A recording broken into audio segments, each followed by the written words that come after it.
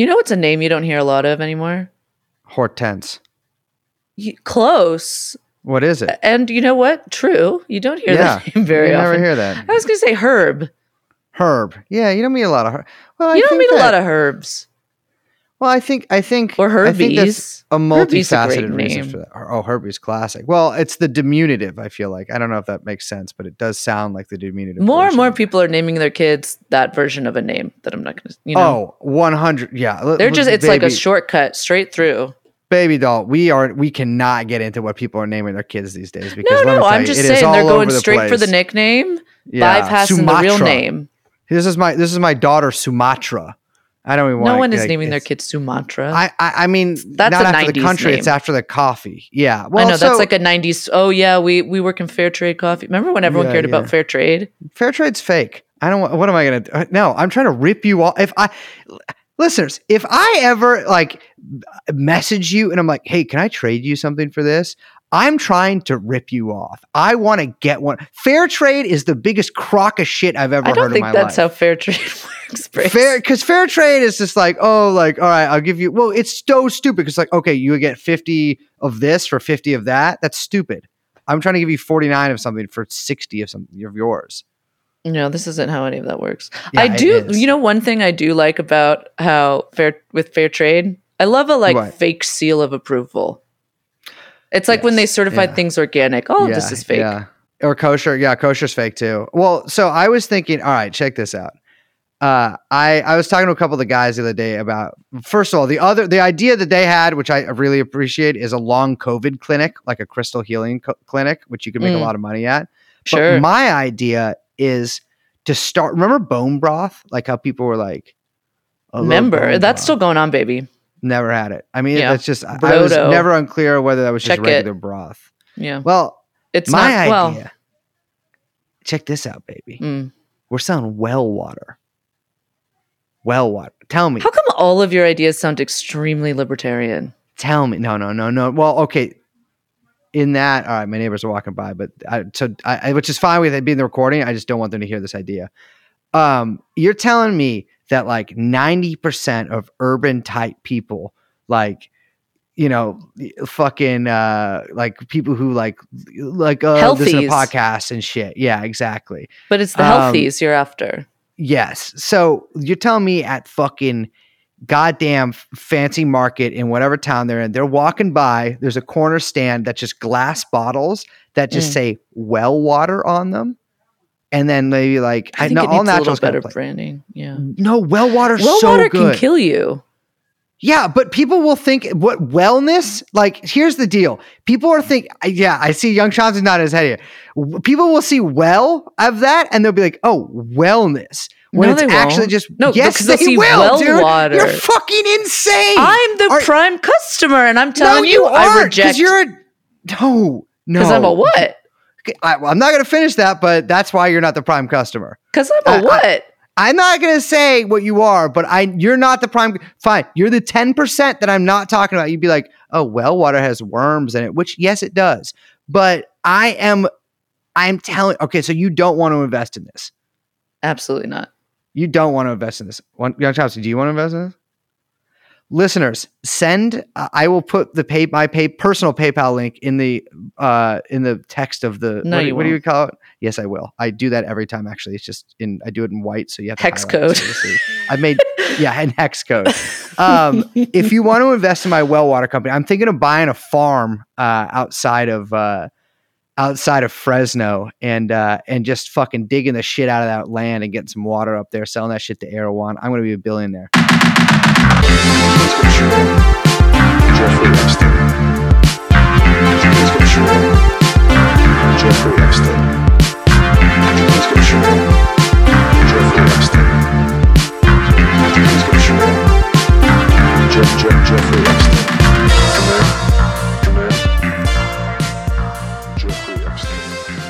Epstein. Bryce, are you watching the Olympics? Yeah, I've been so enthralled. I watched some of it, although, you know what? Okay. What? Oh, great. Real quick. Grandma moment. I doubt it's going to be real quick, but let's get on with it. It's really hard to watch the Olympics. Dude, it's This is so what I boring. need. This is all I need. I need someone like online where it's like, hey, this is the sports that we're showing. This is the time that they're on the channel they're on. Just show that to me. Is that not what's happening with the Olympics? Yeah, you can't even tell when anything's on. What have you watched so far?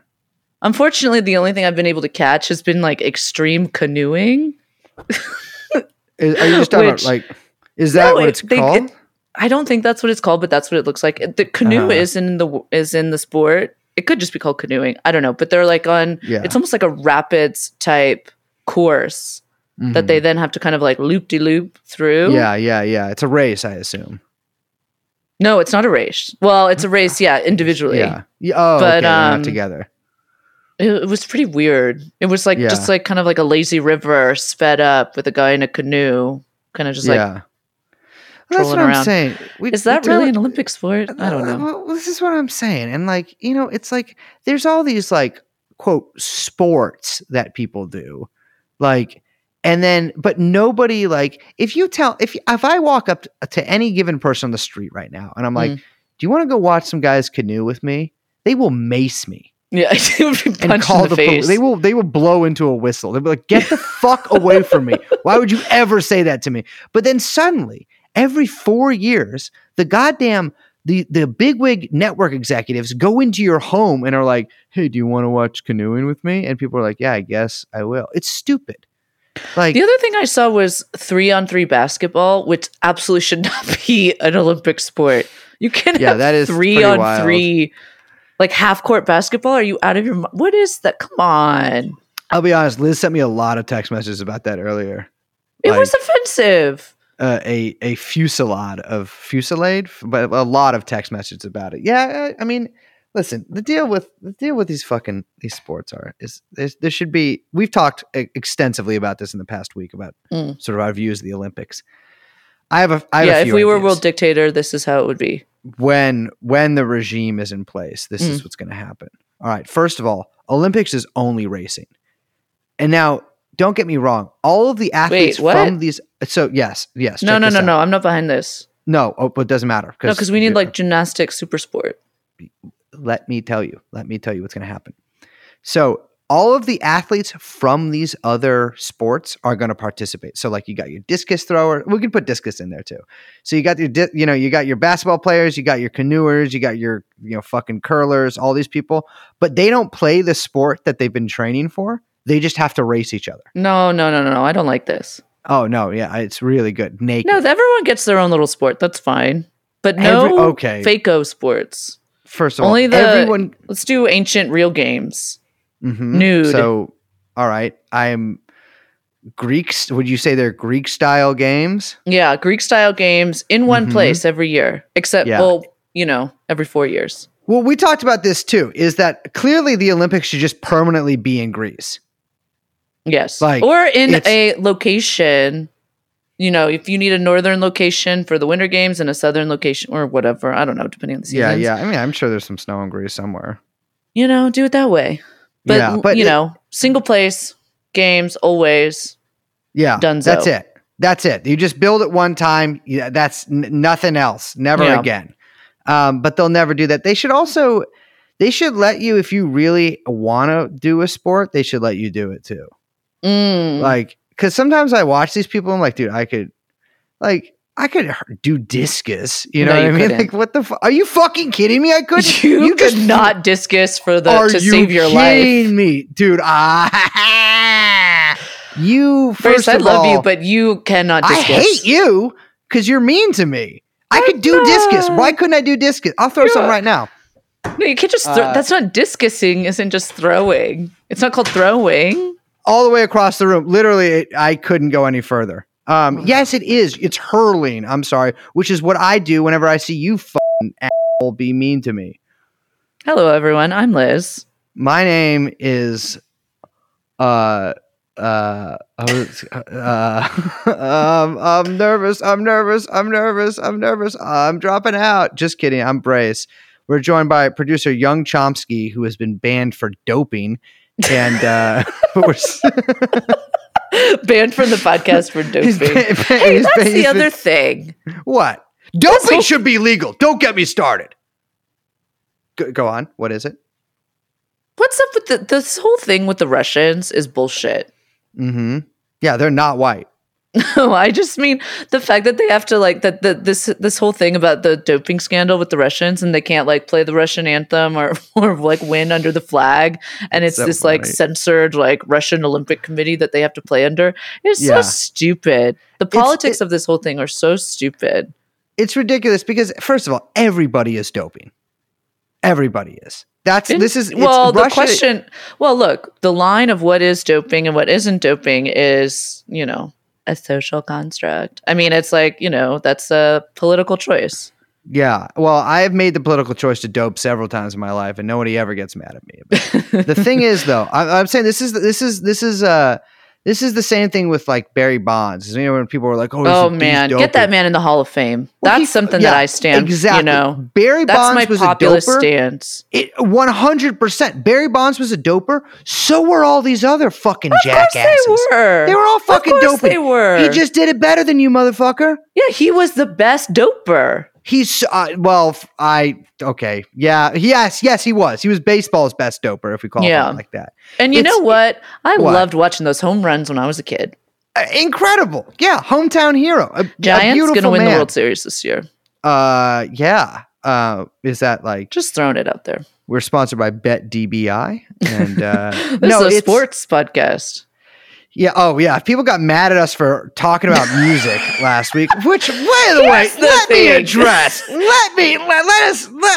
Okay. Let me talk real here. Yes. One thing. First of all, we're here having some laughs. Mm-hmm. We're here having some goofs. It's Brace and Liz talking shit, saying things. People are suddenly like, "Oh my God, I can't believe Liz thinks this about music. I can't believe Brace believes that." You don't know what I think. No. You don't know anything. No. This is the thing. People were like, what? Oh, Brace is, how could they say this? Listen, I'll tell you this. I'm not going to listen to your little Bright Eyes or your music like that. I love the band Discharge. Fantastic rock band. And I don't care if I get pilloried by all these people, blah, blah, blah, tapping away. I love rock and roll. You'll never change that about me. Liz loves Electroclash. That's not true. Liz, I don't know if you guys remember the Swing Revival, but Liz was one of the biggest hep cats in the entire Western Seaboard right then.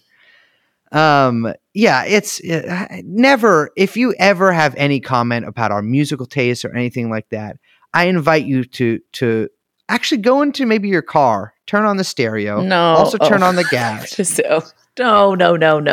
Turn down the garage. Okay. So, but you know what I'm getting at here. It's none of your business. We're the kings of punk. On that note, mm-hmm. Imagine if I just signed the podcast off. I just realized that that's usually how I say that. Yeah.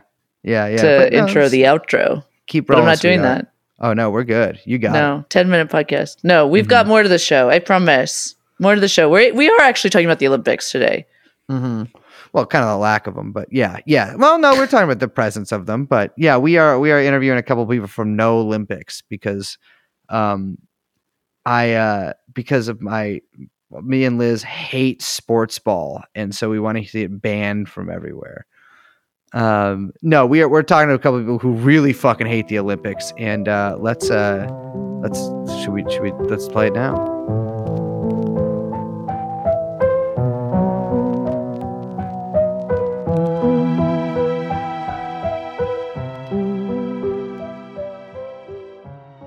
Hello, listeners. This is my 15th time trying to do this. I should actually just do it again, but I'm not going. I'm going to keep going. This is my 15th time trying to do this intro. I can't think of any sports that are in the Olympics. I couldn't do a pithy intro. This is us at our rawest, listeners. Unable to come up with. I thought crimping was a sport earlier, but I think I'm thinking of curling or crumping. Crumping, is that a sport too? No. Okay, well, my bad. All right, assholes. We have with us today Ann and Johnny from No Olympics Los Angeles. Johnny is a returning guest from Dose years ago, and Ann this is her first time on the show. Welcome to you, and of course, we have Richard Jewell staring over us, the patron saint of the Olympics. How you guys doing? I think we're doing pretty good. It's hot as hell outside, but just like in Tokyo. Yeah. It's disgusting here in LA. A lot of bleak shit happened this week on the ground, and the world is dying. But we're hanging in there. It's Friday, and we had a hard week, but we went to the beach yesterday. We saw some cool sea bugs. Oh, all right. Yeah. So. It justified the ridiculous cost of living that we've agreed to here. So you guys fucking hate the Olympics, right? Yes. Yeah. Correct. That's Deeply. fair to say. Mm-hmm. For so many reasons. It's kind of exhausting. For so many reasons. We don't hate sports. I feel like that's kind of like the standard caveat that we have to come in with, is that we're not anti-sports. We're anti-global capital. We're anti- monopolies. We're anti-displacement. We're anti-gentrification. We're anti-police militarization. I would say the Olympics are probably themselves more anti-sports and anti-athlete than we are. For sure. And you're not anti-fun. We get that a lot. Some of us like to have fun. Some of us like to refrain from that. But yeah. Some of us are on the fence about fun. Yeah, of course. But yeah, the unifying factor, I think, is everyone's kind of anti-gentrification on the abolitionist tip. Different leftist groups in our coalition, dealing with all the issues, unfortunately, which I'm sure we'll get into. And I think more and more people are getting aware of it. It's just how deeply the Olympics tendrils get into your city, get into your country from areas you don't even expect, or we're even surprised by in this cycle of just where it's hitting and how it's kind of falling apart. Yeah, I was going to say all those issues you mentioned. Some people might say, hey, what does that have to do with the Olympics? But in fact, the Olympics has to do with all those things. Yeah, basically, so the way that we've kind of come to understand the Olympics, both through, talking to folks in other cities that have hosted the Olympics, talking to folks in LA who are present for the 84 games, and then now experiencing for the last few years being in a city that is preparing to host the Olympics, that's actually all the Olympics is about basically, it's funny, I was revisiting the host city candidature questionnaire and statement that LA had to prepare. This was the one that was initially not successful when they lost out on the first round to Boston. But they're all basically the same. I used to work in marketing for real estate developers, and these brochures and the bid books just sort of remind me of, they have that sort of glossy vaporwave, imagery and these renderings of buildings in the cities that are, either they have no people in them or they kind of have these faceless white people in them. And that's kind of, and the Olympics are really all about how do we sort of put a timeline to transforming the city so that it matches the vision in this book, where it's just really a bunch of empty buildings that can be sold to, global real estate speculators. And that takes, in order to get there, that involves displacing people, that involves moving all signs of visible poverty, that involves getting rid of political dissent, that involves creating a hyper-militarized police force. Collapsing all public space. Yeah, no more public space, privatizing everything. It also reminds me of, if anyone's familiar with RoboCop 3, when they have all those commercials for Delta City in the sequels, it's kind of that vision of a city that's devoid of humanity. That's just basically completely privatized. So some kind of Mothra emerging from the ocean and descending upon the innocent and unawares people of Japan. The Olympics have not seemed to have gone down well with the Japanese people. They're currently happening at this moment. I have been watching with rapt attention 16, 20 hours a day, just live stream several monitors at once, like a video game streamer, just taking it all in. Are you using the Peacock app or NBC Sports? So I'm actually just as a journalistic thing, I actually am a pretty heavy investor in Peacock. And so we do use that, but I'm not saying that because of that. Yeah, it's Peacock. Liz named it. But the Japanese people seem fairly unhappy with this. I was reading statistics earlier, which I hate to do, but I was doing it.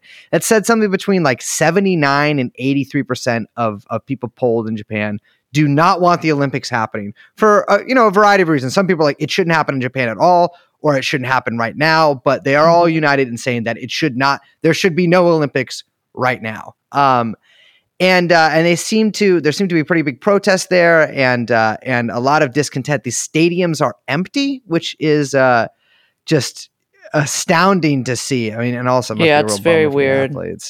But you guys visited Japan, I think back in 2019. So can you tell us a little about that? Yeah, so we were there almost exactly 2 years ago. Since we formed our campaign, I should say that, when we started, we started under the sort of auspices and with the blessing of folks in New York and Chicago and Boston who had successfully kicked the bids out of their city, which is how we got stuck with it. And that was just such a big central component of our organizing, was this idea that, this is not just about kicking it out of LA. This is about kind of stopping this destruction everywhere. And not just in a sort of like Pollyanna-ish, like, we want to be nice to everybody. It's also like we recognize the folks that we're up against they're organizing transnationally. If we want to be effective, it's not going to actually help us in the long run if they're just being batted around from city to city. So we started organizing with and talking to folks in other cities that had either already received the right to host or were kind of talking about it. So that included Tokyo, folks in Paris, folks in Seoul and Pyeongchang in Korea, folks in Indonesia, folks in Italy. There were already a number of folks who had come to LA from Rio, who joined the Olympics pretty early on. Because they had, seen and experienced firsthand the devastation that the games brought, and the World Cup and the Pan Am Games. And we should mention too, it's like these all kind of travel in a circus, all of these mega sports events. And so anyway, so we started talking to Hunger no Kai in particular, who are the comrades in Tokyo, who are one of the main forces behind the opposition to the Tokyo Games, and have been for many, many years. And I can't remember exactly how or when it came up, but at one point we were talking about, they were talking about doing some big actions around the 1 year to go event and kind of like press events that the IOC was going to have in Tokyo in July 2019. And we started talking about like, what if we went out there? And so then we, with members of these other groups in these other cities and countries, basically organized the first big transnational summit of anti-Olympics organizers. There were folks from all of those cities. Oh, I forgot to mention London. So all the cities I mentioned earlier, plus London, plus a few others from Nagano, and got to learn from each other, got to hear about what we were experiencing in each of our cities in relation to the Olympics specifically, but then also kind of like how things looked just, outside of the Olympics, around gentrification, police militarization, climate collapse. And because something that I should also emphasize is like, we don't believe the Olympics cause these specific issues. They're kind of like accelerants. They're fuel on top of the fire. They create just a very, specific pretext for the people who are already pushing this sort of agenda to justify it, to create a sort of state of exception. But instead of like a, terrorist event, it's like, oh, we're going to have this huge party. And so we have to do all these things that normally maybe like people wouldn't accept. And so we got to see a lot of that firsthand, like happening on a day-to-day basis in Tokyo, seeing a lot of the security infrastructure that was being implemented. They were doing all of these, like anti-riot drills in Tokyo. They were sort of implementing a lot of like facial recognition surveillance. And one of our colleagues, he wrote his like thesis on policy in Japan that changed in the last decade, RE surveillance and facial recognition and all that stuff. And we're starting to see those things happen in LA right now. Yeah, and we're hearing like Casey Wasserman, who's the chair of the LA 28 organizing committee, is selling facial recognition as this like easy thing, as your face will be your ticket for the LA 28 games, as if the idea of that is always just so weird to me, like as if just pulling out a like credit card and paying for something isn't easy for someone like him. Especially just like because so many people get like lip fillers and shit here. Like what if their face changes drastically between the time they buy the ticket and the time they go into the game? Low-key, that's how you get around facial recognition. Exactly. You just get like fillers. Total, facial reconstruction. Well, that's going to be my excuse. The old Mission Impossible way. Yeah. And we know too, obviously the big thing is, particularly when we think about that in the context of LA, in the context of somewhere like SoFi Stadium in Inglewood, which is one of the main sites for the LA 28 Olympics, or the proposed sites, is like, that's a predominantly Black and Latinx neighborhood. And what is it going to mean to install like $1 billion worth of facial recognition security in a rapidly gentrifying, like, poor community of color? Well, yeah, I mean, that seems to be like, I mean, I remember that happened with London heavily, as like just like working class neighborhoods sort of getting demolished and putting in these stadiums that like never get used again. That's the thing. Like, I'll be honest with you, as a Jewish person, I am appalled by the way that these people treat these stadiums, and they're useless. Just, I have a lot of financial ideas that I could give the IOC, but I will not for free on this podcast. Well, here's the thing. It's like with the stadiums, there's this idea of like they're going to waste, but they're only going to waste if you accept the foundation, like the idea that the purpose is to host sporting venues. The purpose of them is to get rid of poor people. And they're very effective at that. And and to change the land value, to change the composition of a neighborhood. It's like, that is the purpose. And so that was one of the things, I don't know if this comes up sometimes, and I feel like I just saw a headline about it, like Hudson Yards in New York, that like monstrosity, the huge mall thing that people are, jumping off of all the time now, and they refuse to put up any barriers. But that is connected to the New York Olympic bid, because when Bloomberg was, part of was like pushing for the Olympics in New York, part of the bid committee said like, oh, we can't have a competitive build unless we're able to, build new infrastructure, either permanent or temporary, by the Hudson River. Because there have been these restrictions on what can get built. And so they changed those restrictions, and then they dropped the bid when it became unpopular, but they never got rid of that exception. And so it's like, that's always the purpose. The purpose is just to sort of these stadiums is really just to contextualize development as something that's necessary, and to contextualize the displacement of poor people as something that's necessary, and not actually. So it's like, there's always this sort of like pernicious myth floating around that Olympic organizers are sloppy or they're just bad at their jobs, but they're doing a great job of like what they're trying to do, which is just permanently change the composition of cities so that it's more hospitable to development and tourism. Well, that's and you really see that particularly well in the Japanese case, because of the kind of development transformation that they're pushing around Fukushima. I mean, that was really the big push, and these games were kind of, they're sort of like billed or branded as the kind of like Japan's like recovery Olympics, which is a very weird thing to say. That's situated around both Fukushima and the tsunami, but also like, I mean, Japan's like 10-year long kind of like economic decline or stagnation, and them kind of getting out of that, and there being a really big kind of national IP push, which I think is a really interesting aspect of the Olympics that gets kind of unremarked upon a little bit. But so, a lot of there's been a huge kind of push to redevelop Fukushima in the wake of that disaster. Very unclear if it's hospitable to any of that kind of development, if that's even possible, what the kind of cleanup that's been happening there, like how far it's really gone. But that's really been a big push for these games. Yeah, absolutely. And when we were in Japan, a handful of our comrades had the opportunity to go to Fukushima in person and see it. And what we heard back and saw in the footage, and the stories of the people who were there, is like, it is absolutely not recovered.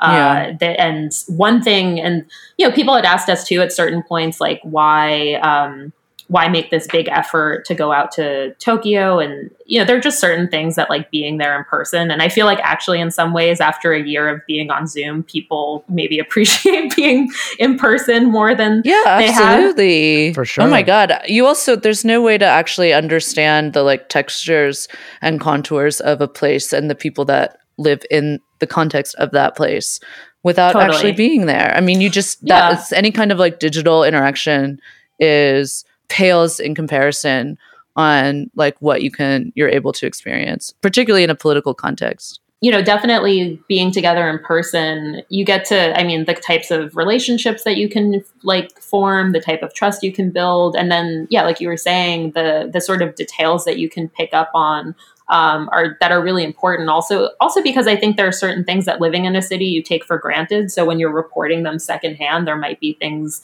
that you wouldn't articulate. And so for us being in Tokyo, there were certain things that we got to hear or see that people would either we would witness or people would mention them offhand, like in an offhanded way. That actually wound up being really important. And for me, one of those things was hearing, so the Fukushima nuclear disaster happened in 2011. Someone mentioned at one of the events that we were at that the funding, the like recovery funding, was set to expire in 2021. And so from that point, I was like, oh yeah, it seems like it would be really convenient to hold a global spectacle announcing that Fukushima had recovered at the same exact time that all of the relief funds for the victims were set to expire, and they might want to like ask for more, particularly those people who are still displaced, of which there are tens of thousands of people who are still displaced. There's an increasing number of kids who are being diagnosed with thyroid cancer that the government like refuses to admit is connected to the nuclear disaster. And so the timing always felt very sort of convenient in terms of having the Olympics kind of set the stage for them saying like, well, great, we did it. That's the mission accomplished moment for Tokyo. And surprisingly, because of all the other factors, and this even for me, I was surprised that mainstream media, at least in America and English language media, has really rejected that recovery narrative, like wholeheartedly. Yeah. I've really noticed that. Yeah. I think, the main challenge right now is, on the one hand, I think it's very positive that media is rejecting the recovery narrative around Fukushima, rejecting the recovery narrative around COVID. There's always like a little bit of I sort of can't help but interpret it as like a racist undertone or sort of xenophobic undertone of like, there's this sort of like, this other country is handling it badly, or just like they fucked up, like they couldn't get it together. And don't discount anti-nuclear. Yeah, absolutely. But there's this sort of narrative of like, Tokyo, like they couldn't get the COVID recovery under control in the same way that, like we in the United States really like knocked this one out of the park. And so I think it's always important when we're talking about these things just to, remember like how connected our struggles are. And it's like, again, the people who are leading the charge on all these fronts are the same people. It's like the same, in a lot of cases, it's like the same corporations, the same individuals who are invested, the same developers, like they're working transnationally. This is not like a local event. Yeah, a big example of that is the big giant national Olympic stadium in Tokyo, in the center of it, for the big centerpiece where they did the opening ceremony. That's built by AECOM. That's the second most expensive stadium in the world, and the first one is the one in Inglewood that they're building for the next Olympics. And so it's the same. They're using the same practices and timelines in order to get these things built. And so it's like 10 companies that are really doing the heavy lifting on both in any continent. Doesn't matter. And that is the kind of globalist kind of design of the Olympics. Yeah. Well, the thing too is that like the Olympics also bring in a shit ton of money, like not to the host country, right? Especially not if like there's no spectators, which seems to be a real fucking ripoff. If because that's like the one sort of silver line is like, well, maybe we could sell out some hotels or something, but like ain't nobody fucking watching these tennis players, baby. But I read somewhere that like Japan spent something like, I think it's 16 billion that they're saying, but likely like over 21 billion, with a bunch of that being public money. I think all but like 6 billion of it being public money. I mean, this is also at the time when, Japan also is still trying to rebuild from the tsunami from Fukushima. And I think that people are really unhappy with that. I mean, that's sort of what struck me, is that like the size of these protests and the size of the discontent in Japan. I mean, you mentioned earlier, a state of emergency or a state of exception rather. I mean, the state of exception that accompanies the Olympics is also it's dovetailing with the state of exception that comes with COVID too, right? I mean, there are pretty heavy restrictions in Japan right now. I mean, you cannot buy drinks after 8 p.m. I think bars and restaurants close around them. You're encouraged to stay home. If you're a salaryman, you can't get wasted and fall asleep on the sidewalk. It's like, it is, I mean, it's pretty wild. And like, I've seen a ton of interviews with people, and these aren't just like, you know, like I'm at the protest kind of people. These are just like regular everyday people. They are pissed about this. I mean, it is basically like a total imposition onto them with zero benefit. I mean, you can't even pretend there's a benefit. There's not even like a prestige benefit, because everyone's like, "Oh, this is kind of weird that they're doing this." You know, like it's I don't know. It's just shocking to me that like I read somewhere there was a quote that the IOC said like, well, we don't decide decisions about don't make decisions about the Olympics dependent on public opinion, which is true. So I guess it's good that he said it, but it's sort of shocking how bald that was. And like that's sort of a question I had for you guys, because you're trying to prevent the Olympics from coming to Los Angeles. That like, I don't have nearly as good a grasp on how the actual opposition looks like on the ground in Japan to the Olympics as you guys do, obviously. But what, like, has this made you sort of reconsider how you're going to approach it? Like, how are you feeling about this in the wake of like basically the total steamroll of the majority of Japanese public opinion? I mean, that's something we've always been aware of, right? That like, the people, this is a like resolutely undemocratic process. The people who made the decision to host the Olympics in LA, it was a handful of, very wealthy, very powerful people. So the Olympics have never relied on public support, in terms of making the decision about where things happen. The IOC has been on the record, and members of the IOC have been on the record for years saying that they prefer to host the Olympics in cities where there isn't a lot of democratic input. They like hosting the Olympics in more autocratic states because it just makes things easier for them. And it's worth noting that LA and Paris, the two cities that got stuck with 24 and 28, were the last two cities in the running for 24 after every other city dropped out. And the reason that LA and Paris didn't drop out is because they were the only two cities that didn't have any type of vote. Every other type of city had some sort of vote or referendum except for LA and Paris. And then after the votes, they dropped out because people didn't want them. So I think, for us, we're kind of in this interesting position where when we started, we formed in the spring of 2017, maybe like probably less than 6 months before the city council voted to authorize Eric Garcetti to sign the host city contract with, maybe around the same amount of time before the IOC held their session and kind of indicated they were going to give LA the right to host 28. So we started in that sense a little bit late, but then at the time, that was the longest lead time between awarding the games and hosting, 11 years. So the amount that we've been able to sort of accomplish in terms of traction, in terms of identifying where those weak points might be, the fact that there is this transnational opposition now, that people are paying attention in this particular way, does provide a lot of opportunities that I think weren't present 4 years ago.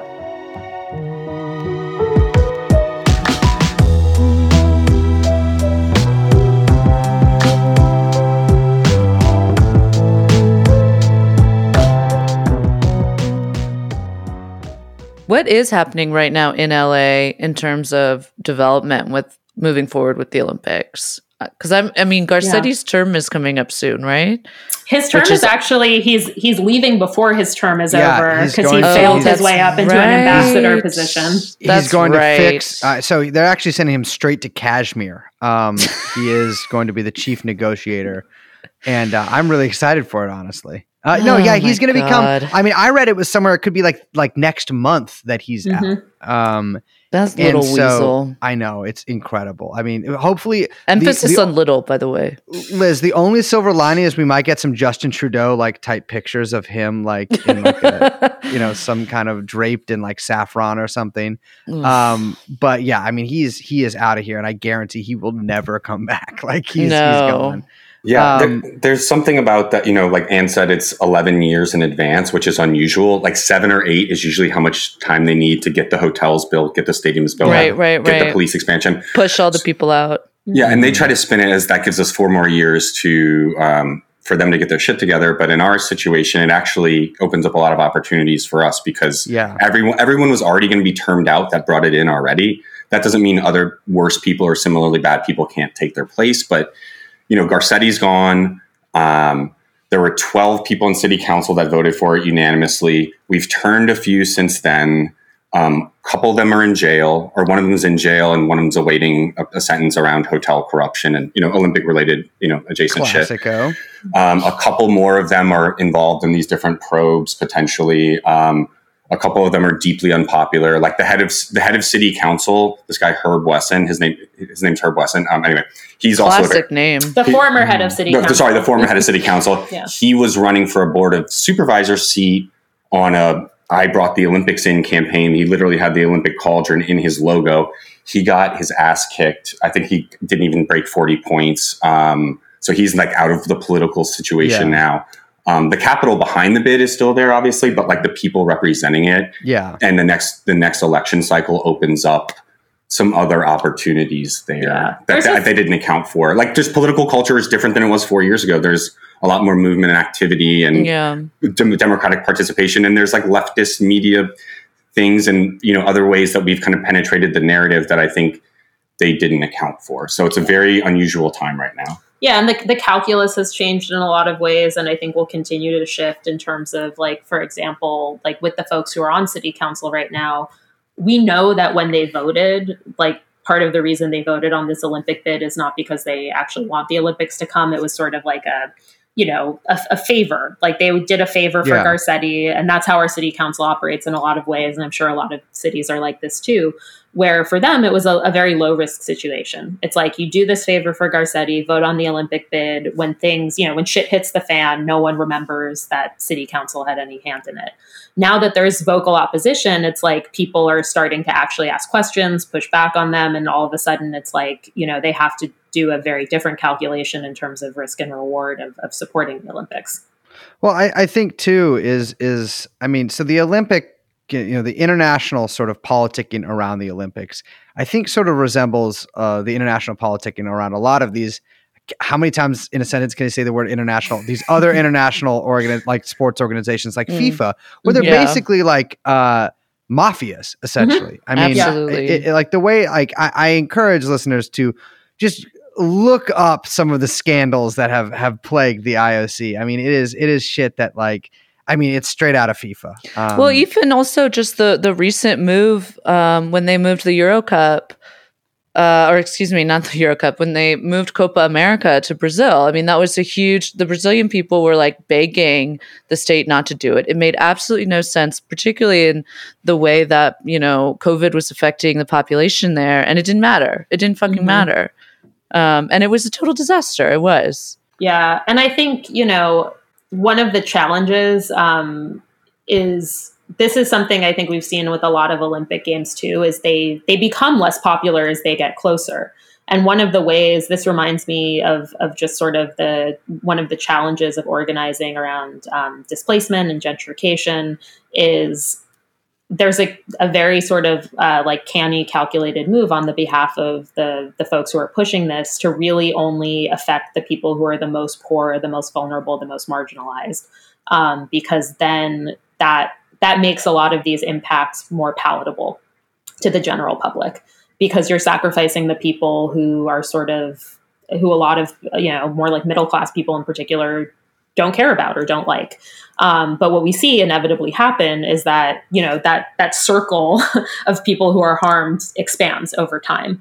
And I think in the case of a lot of other Olympics, it's just, it takes longer or it's less obvious. And now I think specifically with COVID, where everything is so accelerated, now you have people where it's like, if you're just a middle-class person who has to go to work and all of a sudden there's a super spreader event happening in your city, like you're also being screwed too in a way that, up until a certain point, it would have just been, so I should mention a lot of the folks in Hunger and No Kai are unhoused. And so like what we've seen in most cities too, is like the people who are leading the campaigns against the Olympics are the folks who are being impacted first and the most directly and the most extremely. And those are usually people who are the most poor. Yeah. And this week too, it's just too on the nose, but we had a big vote in LA that basically criminalizes being poor outside in the majority of LA.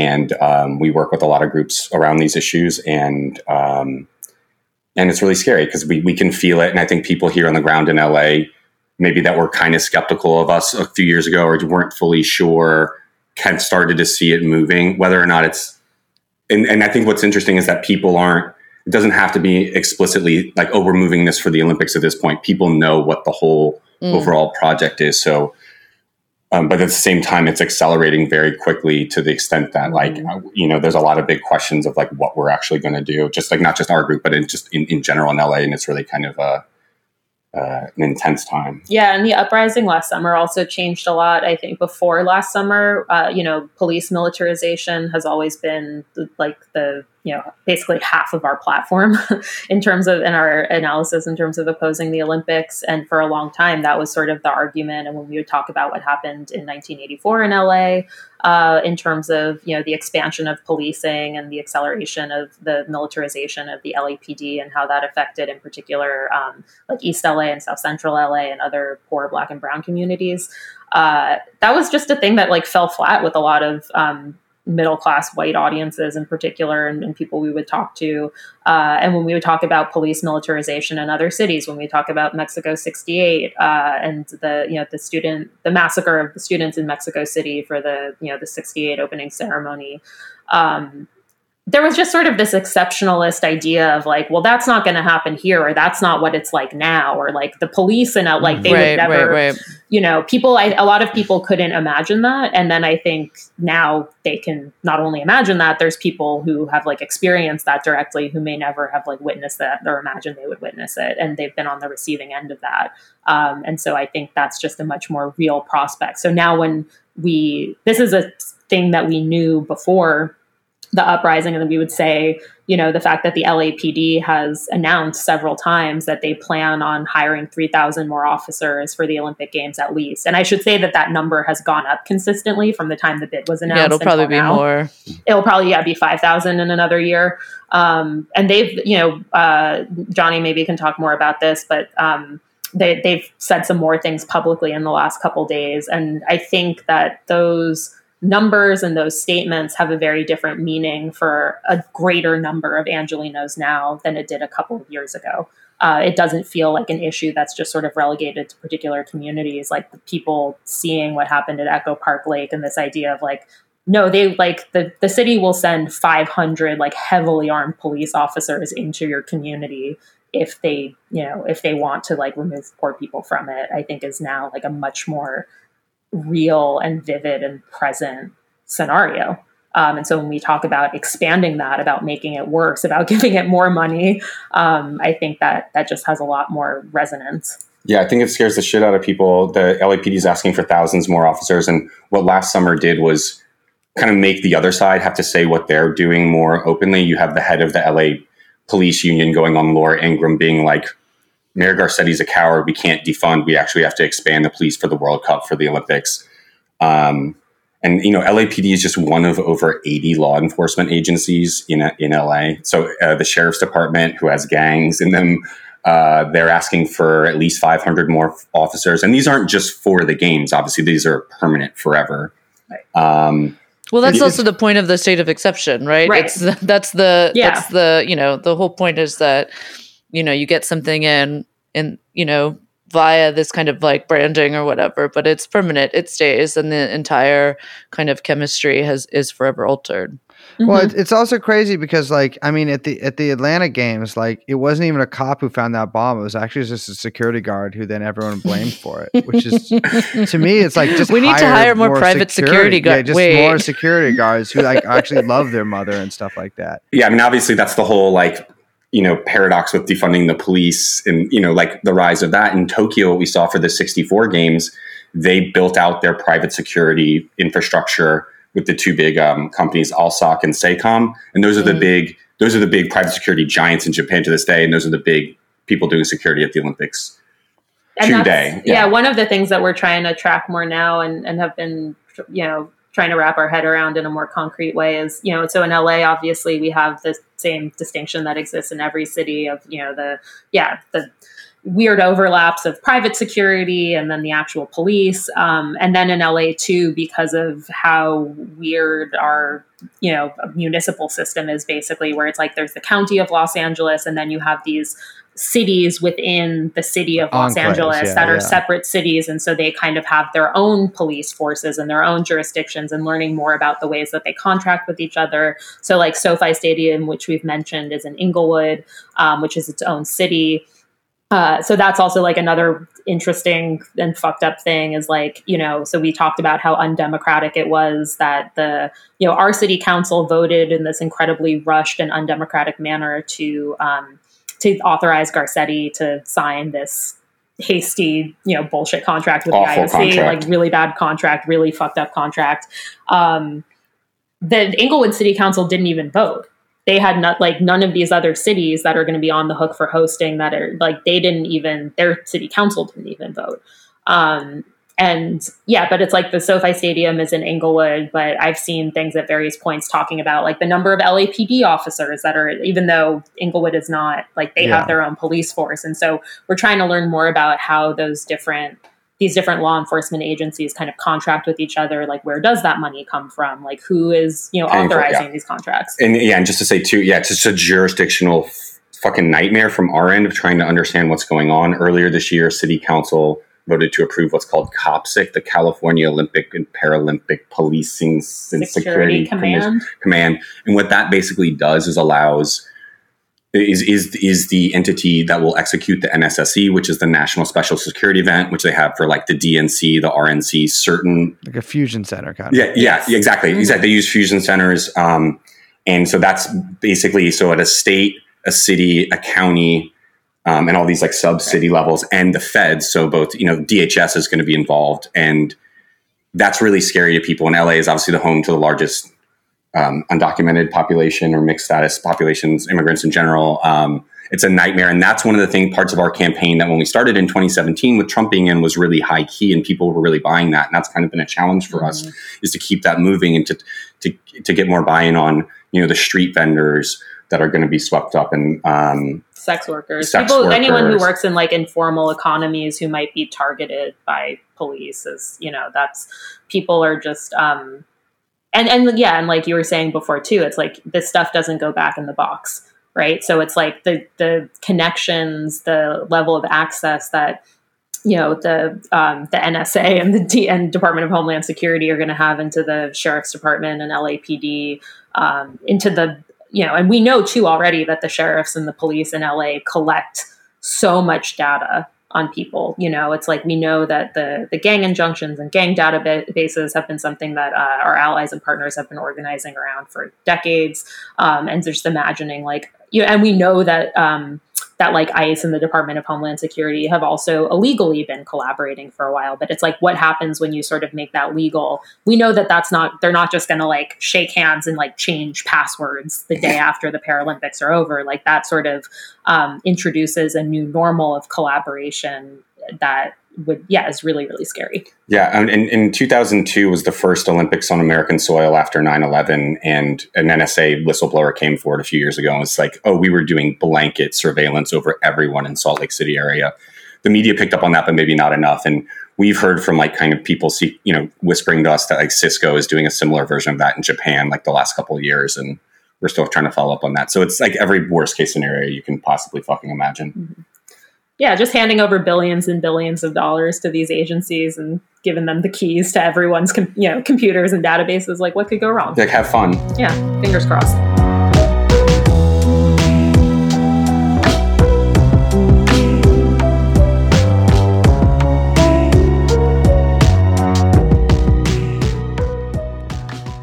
Well, thank you. That was damn. I am reconsidering my bid to become a Olympic amateur wrestler. Your bid to host the Olympics. Yeah. I mean, God, I thought, I got like like an okay apartment, but this seems like a whole lot to deal with.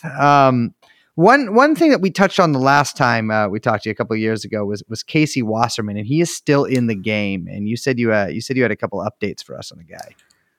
Yeah, so Casey Wasserman is the money man behind LA 28. When we came on last time, he's someone who's very publicly been on the Epstein flight logs multiple times. Flight vlogs. Yeah, he's on the flight vlogs. He was on one of the Chris Tucker, Kevin Spacey, and Bill Clinton flights, but for some reason that is not repeated a lot when that comes up. For some reason, Chris Tucker is more remembered culturally than Casey Wasserman.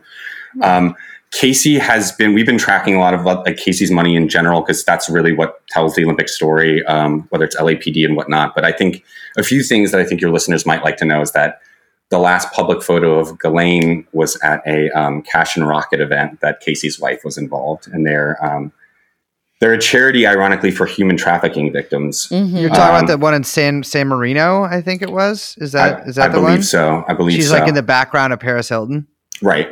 Yeah. So Casey's wife, Laura, I think former music supervisors, Hollywood person, was and also notably the granddaughter of Paul Zifrin, who was another. So Casey Wasserman's grandfather, Lou Wasserman, was on the LA 84 organizing committee, as was Paul Zifrin. Laura, so they're kind of like an Olympic dynasty. Yeah, the two of them. Yeah, and we've been following a lot of other Casey's money, and we found a lot of Glenn Dubin connections. Figures, a lot of it. Casey's also had his money. He dumped a bunch of stock in Activision a few months ago.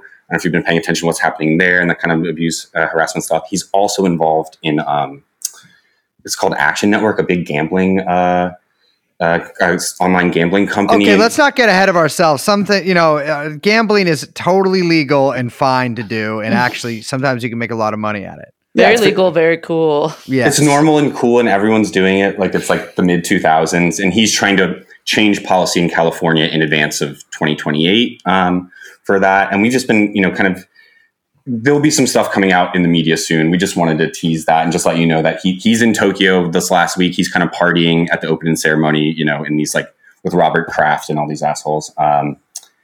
If you're out there, Casey, we're thinking of you. It was 2 years ago exactly that he locked down his social media account when we were in Tokyo, when the first Epstein suicide attempt happened.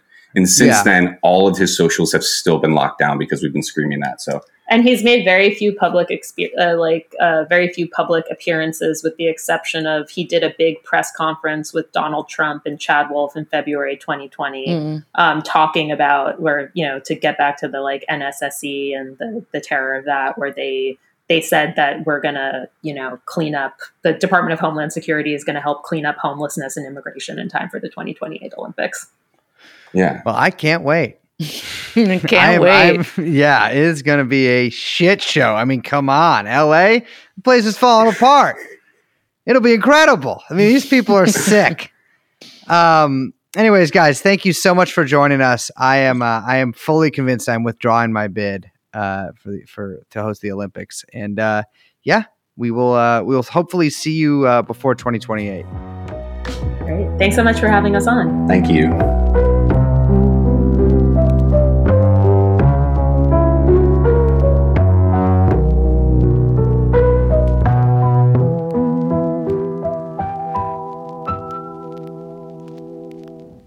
So the new thing that I'm going to start is that Simone Biles has Havana syndrome.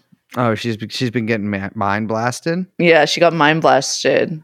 Pew, pew, pew, by the Chinese or the Russians, depending on who I'm feeding the story to. Technically, it's the Russian Olympic Committee that's doing it. It's not the actual Russians themselves. No, Mr. Putin himself. Pew, pew. They should have tapped me in for that shit. I could have done all that shit. What, ray gun? No. Or gymnastics? It's jumping bullshit? No, you can't do that. I could eat. Dude, Liz, you can't tumble. No discus, no tumble. Splits. This is a little behind the scenes. You can't do the splits. I could do the splits. Yes, I can. No, you can't. It's my party trick. Do it right now. Unplug. You do can't it right see now. me. No, I can't. Fix the camera. I want to see it right now. I am doing it right now. No, you're not. No, sorry. I'm doing it. No, I'm wearing really tight jeans. Do you know what the splits are? Yeah, it's where you put one leg this side, one leg that side, and then the girls at the party are when like, I was a synchronized swimmer, I did a lot of splits. Oh, cool. When I was a professional fucking wiffle ball player, I could too. You were a synchronized swimmer? Yeah. That's okay, true. This is too much. How have you never told me that before? You didn't know that? No, really, I've never talked about this. You've never talked about this. Oh yeah, I was a competitive synchronous swimmer when I was a kid. What the fuck is? Yeah, it's crazy too, and I mean the whole thing was really weird too because like the costumes you have to wear, it's like they use like Knox gelatin to hold your hair up, and you have to wear like underwater makeup and all the whole thing. What? It's very like my pre-woke phase as a synchronous swimmer. Damn, that's great. Well, when I was a kid, I was often damp and shivering and forced to wear makeup, so it's sort of pretty similar to that. And won a lot of contests too. Well, anyway, so that is the end of the episode. Let's keep talking. No, let's not. I'm Liz. My name is Brace. We are joined by producer Young Chomsky. Make doping legal. The podcast is called True and On. We'll see you next time. Bye-bye. Jeffrey Epstein. Jeffrey Epstein.